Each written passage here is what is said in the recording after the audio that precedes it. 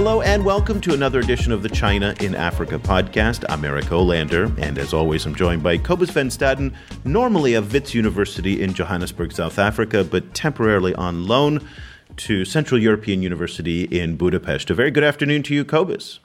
Good afternoon. Cobus, today we're going to talk about one of the flashpoints in the China-Africa relationship. It's the Collum coal mine in Zambia. Now, for anybody who's studied the China-Africa relations over, I'd say, the past 5 or 6 years, the Collum mine has certainly come up because it's been an incident of, there's been instances of human rights allegations, environmental allegations. It's been really a pain for both the Zambian government and the Chinese government. Let me just kind of bring this to the fore today to explain that now, after 3 years of closure, it's finally reopened again. And this is really a significant event. And so to better understand the importance of this event and why, after 3 years it finally did reopen, we've kind of touched base with two of the leading scholars on both Sino-Zambian relations, but specialists on the Collum mine in specific. Dr. Barry Sautman is a social science professor at Hong Kong University of Science and Technology, and Hairong is an anthropologist in the Department of Applied Social Sciences at Hong Kong Polytechnic University. A very good evening to you both from Hong Kong. Good evening to you. Well, thank you so much for joining us. Let me just kind of give our listeners a little bit of a background before we kind of get into kind of the specifics of why this is a significant event in Sino-Zambian relations. The Collum coal mine provides, and please correct me if I'm wrong at any point here, but it provides a supply of coal to the copper industry in Zambia, which is obviously very, very important. Zambia is one of the largest copper exporting countries in the world. A lot of that copper is going to China.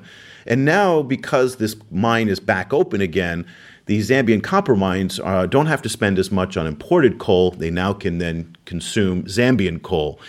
The decision from President Edgar Lungu to open up this mine comes 1 week after he was just in China meeting with Xi Jinping and really seems to highlight a warming of the relations between the Zambians and the Chinese. Now, let's remember that this was a very controversial mine going back in 2010 when it first gained international prominence after Chinese managers there opened fire on striking workers and allegedly shot 13 people. Then later in 2012, rioting miners killed a Chinese supervisor and injured 2 others during wage protests at the mine. And then finally, Human Rights Watch zeroed in on this mine and said that it is particularly egregious and in some ways represents typifies in many ways the abuses that Chinese managers and Chinese companies practice in not only Zambia, but much of Africa as well. Both of you have written extensively on this mine. And I guess I'd like to ask you, first, Barry, I'll start with you to get your sense of why do you think President Edgar Lungu, so early in his presidency, is deciding to open up this wound in many respects and take the Band-Aid off? Now, they say there's $50 million of new investments. There's going to be 200 badly needed jobs that are recreated here. But why do you think Edgar Lungu is taking the risk to open this mine at this time? Well, one of the reasons is that the mine has now been closed for 26 months. And the Zambian government, at the time that it closed the mine in February of 2013, said that it would continue to pay the salaries of the workers. There are somewhere between 800 and 1,000 workers, and they've now been paid basically to do nothing for the last 26 months. There's a small number of them who are on the staff providing security for the closed-down mine, but most of them, of course, are just there and have to be supported by the government because the Patriotic Front government pledged that it would continue to pay their salaries until it found a buyer for the mine. And then, after it made that pledge, it said it would do everything possible to find a new buyer, a non-Chinese buyer for the mine, and kept saying that there would be a buyer along any day now. Kept saying that there were lots of companies that were interested in the possibility of reopening this mine. But it seems that that wasn't quite accurate. That is that nothing came through in terms of a new buyer. And, of course, the government wants to secure votes in an area, southern province, where the mine is located, where the principal opposition party has long been dominant. It's really the home base of the UPND, the principal opposition party. So by having the mine be reopened, even if under the same management, the government is relieved of the obligation to continue to pay salaries, and at the same time can be said to have delivered to people in a key part of southern province some additional jobs. So there's nothing but upside politically for the government. Of course, it also, as you implied, signals some kind of closer relationship between China and Zambia, even though that mine has never been owned by a Chinese government entity, was always only owned by a private Chinese family. So all those factors come into play. Well, if I could add, go ahead. I was thinking that I'm not sure what might be the political consideration at play here. If what kind of message has been massaged with the Zambian government? The fact that the owner of the mine, some of the owners are Chinese. One big owner is actually not Chinese citizen anymore. He's Australian citizen. So if this decision was made in consideration of improving bilateral relations, this is probably misplaced kind of message, in my view, because when the mine was closed last time, as far as we know, the Chinese embassy welcomed it. They genuinely welcomed it because the mine has been such a trouble, and that it's actually the Chinese government officials were pleased to see that the Zambian government is taking it over and nationalizing it. So it's kind of peculiar consideration, in my view, to have it reopened and by the same old owner, and just before the president went to China. I was, kind of drawing, going further on that line. I was also wondering what the situation is on the owner's side, because, we heard about $50 million worth of investment that's going into the mine. So I was wondering where that came from, actually, and what kind of changes they're planning to make, and what the owners, whether you have any idea of what the owners were doing in the meantime, kind of while this mine was closed. As I mentioned, the mine is owned by a family, 5 brothers, all surnamed Xu, and the principal owner has been this Australian Chinese Xu, whose family lives in Australia. He has businesses there, but he also has several businesses in Zambia apart from the mine. One of his businesses is a construction company called, in English, Yangsejang. And that construction company has been around for a long time. Mr. Xu has been in Zambia since the early 1990s. And he built the construction company into a fairly prosperous concern. It's obtained a lot of government contracts. And I think probably the principal source of his finances has been that construction company. But he also owns additional businesses. And when his brothers came to each manage one shaft in the mine, they each invested $5 million. So they too must have some money derived from their home base in Jiangxi province. So I would imagine that the money that is going to be invested to supposedly make things different at the mine from what they were before is money largely derived from the Xu family fortune. Now, the mine is important for me. The rest of you are all academics who immerse yourself in this very deeply. But as an outside observer here, I find the mine very interesting, in part because when Western journalists do their stories on China-Africa and they assign some guy in London or Paris or New York to kind of fly to some African country and talk about the Chinese, invariably they talk about Sanusi Lamido, the former Nigerian central bank governor, and his neo-colonialism comments in the FT from a couple years ago. And invariably, a quote from Michael Sada comes up from the early days, the former Zambian president, and then the Collum mine. So this is really a case study for Western journalists and the Western narrative about the Chinese in Africa that kind of highlights exploitation, it highlights poor management, it highlights all the worst things about the Chinese in Africa. Now, you too have been very articulate in challenging these narratives.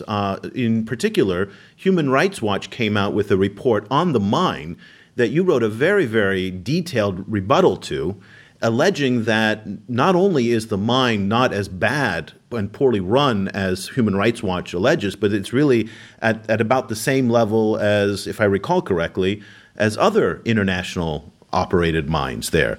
And then in 2014, last year, you jointly wrote a paper bashing the Chinese, contextualizing Zambia's Collum coal mine shooting. And there you wrote a line that Hairong, I'd like you to kind of explain. You said, quote, "On Chinese mining in Zambia, the debate is clearly informed by racist assumptions embedded in racial hierarchy."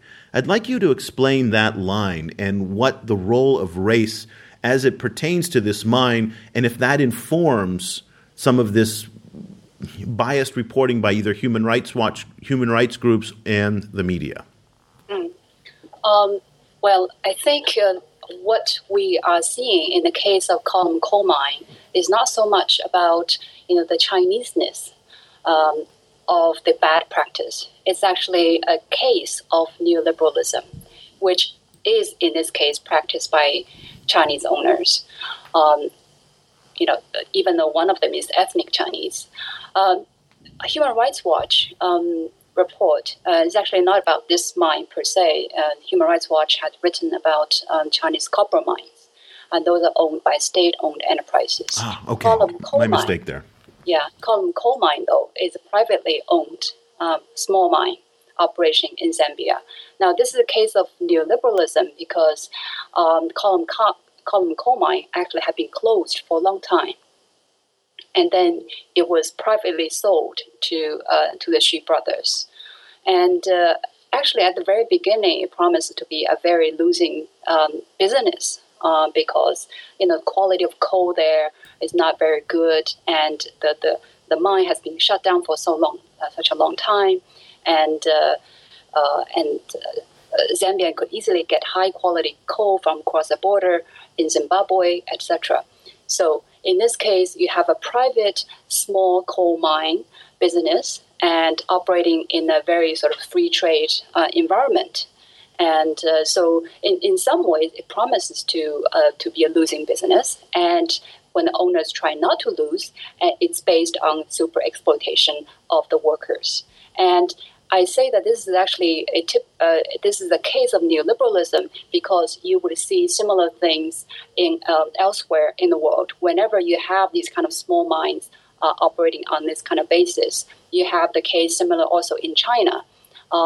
In some of the northern provinces in China, coal mines, when they were privately owned, fatality is high, the working conditions is very bad, and kind of similar in many ways.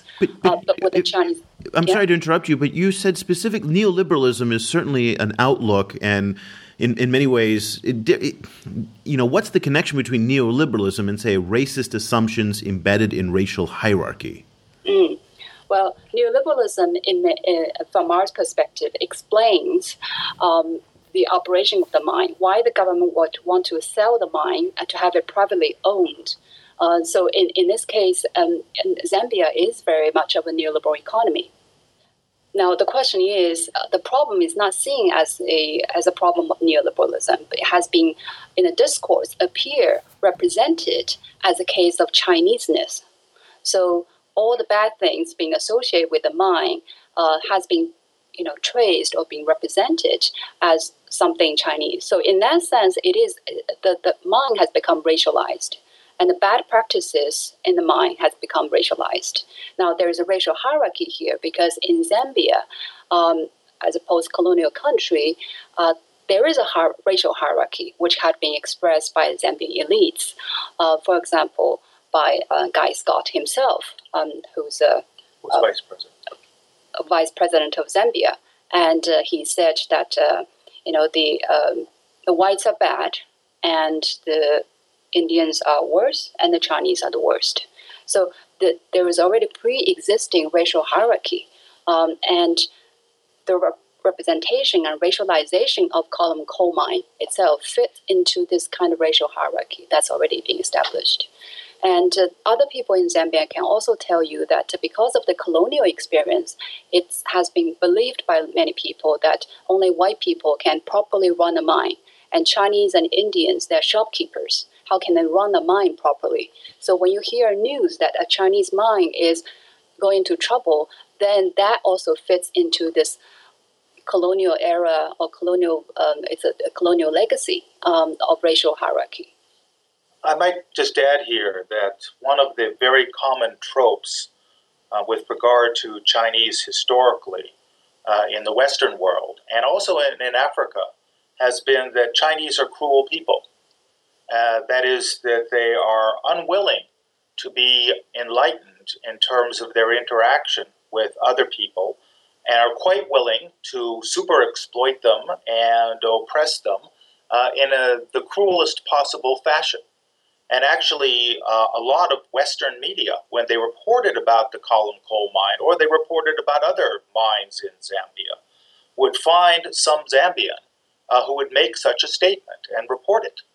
That is, it was something which I think in the minds of Western journalists is readily believable.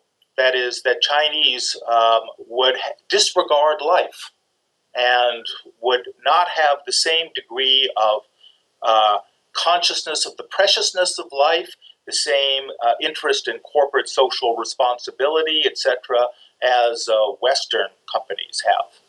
I mean, I would actually probably take it even further, and to my mind, it also it plays in from a Western press perspective. It plays into perceptions of Africans as well, where on the one hand, it's a slightly 19th century view of Africa where you can throw at the savagery of these people, but then at the same time you can also position yourself as somehow in kind of socialist solidarity with them, so you were quoting people from, I think, a German reporter who said, well, this is what you get when you treat your workers so terribly, obviously obviating the bad treatment of workers at Western, institutions in Zambia, but also at the same time, making this kind of jump, which is like, well, we're actually in league with these oppressed African people, and at the same time making it then impossible to actually question the actual choices that took place on that day. Why, for example, the workers then decided to burn down the workers' housing that the Chinese company was building. For example, all of these, it kind of flattens the complexities of African, kind of decision making as well, I think. Yeah, that's quite good. But if Barry and Cobus, if I can play the devil's advocate here, it's confusing to hear what both of you are saying, because on the one hand, there's other sides and other perspectives to it, but on the other hand, the Chinese are very well known, both in China and elsewhere, for not respecting environmental regulations, for not respecting labor policies. There are, and again, it's hard to generalize across every company, but one of the problems in Africa for many Chinese companies, and you've detailed this in some of your research, is that a lot of Chinese don't understand local culture, local customs, or the legal system in these countries. So what they do is they bring their own labor standards, which oftentimes are far more demanding than what the local country is accustomed to. So if there's smoke, is there any fire there? Well, there are instances, of course, of Chinese companies, like other companies, which ignore local labor law, environmental standards, etc. Of course, if you look at the history of mining in recent years in Zambia, as an example, you'll find there has been strike after strike against company after company. And the workers have a variety of complaints, some of which relate to wages, of course, but others of which relate to working conditions. And it's not been the Chinese mines, by any means, who are the only targets for the mine workers' unions. There certainly are other mines owned by companies from the West, particularly, including Canada, Switzerland, and other countries, that have seen repeated strikes. So that's some indication that Chinese companies can't be singled out as imposing particularly bad working standards or even particularly bad wages in comparison to the profitability of the various mines. I think also it's fairly recent that Chinese companies have gone abroad. And while it's true, of course, that any company that goes abroad is going to have as its first point of reference its own accumulated experience in its home country. But we've seen a pattern of Chinese companies gradually localizing in their new settings in Africa. And actually, we're working on a book manuscript right now on the localization of Chinese enterprises in Africa. So they do have an ability to adapt, but nevertheless, they are profit-making, or at least intending to make profit companies. So they're capitalists like other capitalists, and they have a lot in common, therefore, with the other companies that are operating in the same industries and environments. But I think in terms of media representation, oftentimes it's much easier because of the prior prejudices against Chineseness to single out Chinese. Well, for example, you might have a case of other, foreign companies committing the same kinds of, similar kinds of malpractices. But when it comes to a Chinese company, then the Chineseness is always noted. And similar in Zambia newspaper, when a foreigner, say a British or a white South African, committing some kind of practice in a country that's noted by the media, then the headline will read "Expat does this."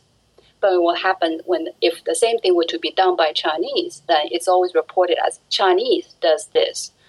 So you can see how the Chineseness operates for the media, that it's oftentimes singled out. And you might remember that was it a year ago, 2 years ago, in South Africa was a British mine. Barry Sautman massacre. Right, that in fact the labor conditions were so bad that the workers struck and there was a massacre. And in most of the reports, the Britishness was never actually mentioned. And in fact, in our online discussion, somebody in fact pointed out that if this were to be a Chinese mine, the headline would scream, Chinese company does this. So there is a sort of this kind of a media discursive prejudice against a racialization of practices, even though across the board, most of the companies have problems. How do you think Chinese companies, but also the Chinese government, should deal with this? I mean, what we've seen in so far, as these kind of scandals pop up, you repeatedly find a situation where the Chinese government seems almost caught unawares, that they don't really seem to have a communication strategy in place, even though these perceptions have been around for hundreds of years.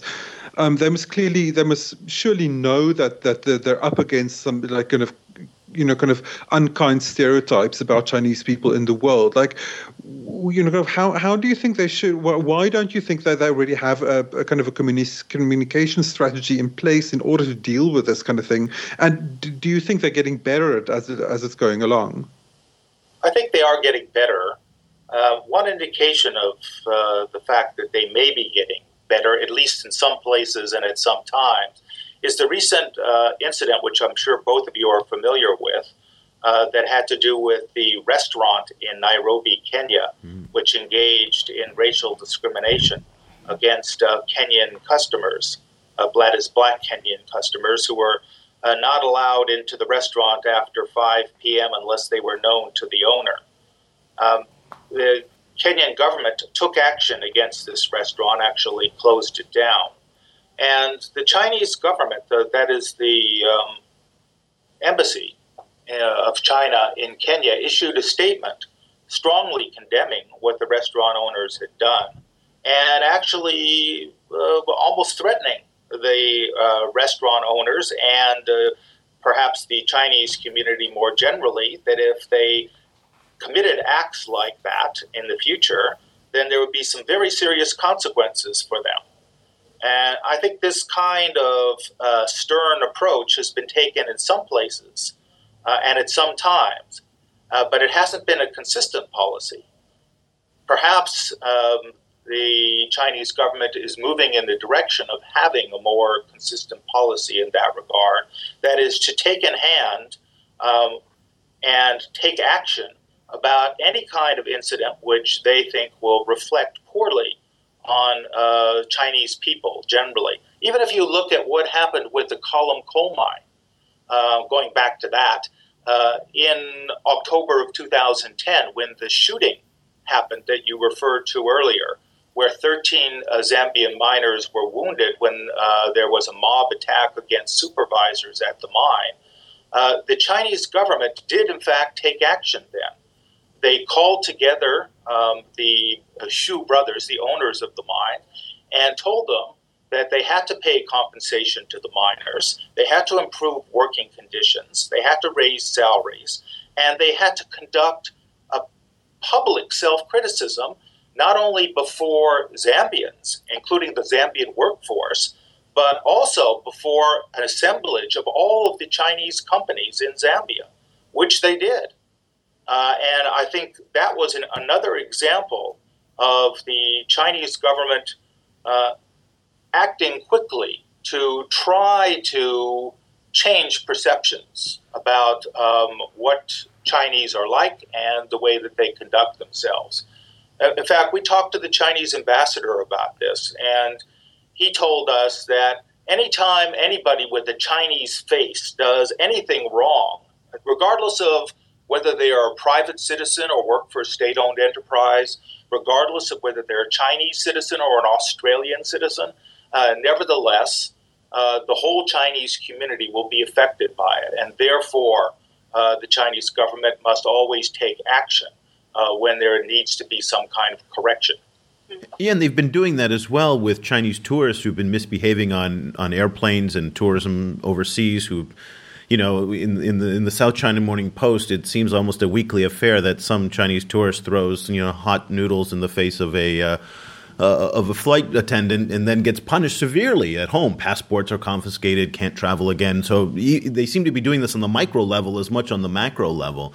I'd like to ask you both, just in closing here, kind of what your prognosis is. President Lungu, for his part, has said he will not hesitate to close the mine if the Xu brothers don't live up to their promises to kind of improve environmental safety and kind of the overall track record of the mine.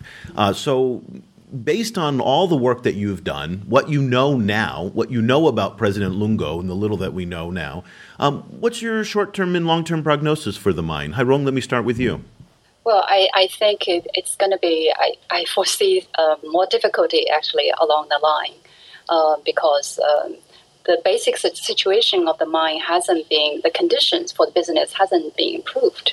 So it's actually difficult to see how it can actually make profit without really still exploiting heavily the workers and also probably also neglecting many of the benefits that they should be given. Yeah, I would add that this mine, even with $50 million of additional investment, is going to be a marginal mine because the quality of the coal is not great.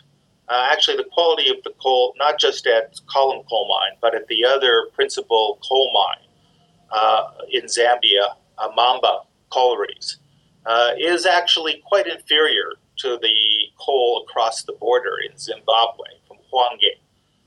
So if people want to get coal which they can rely upon, they will probably still continue to get it mainly from Zimbabwe.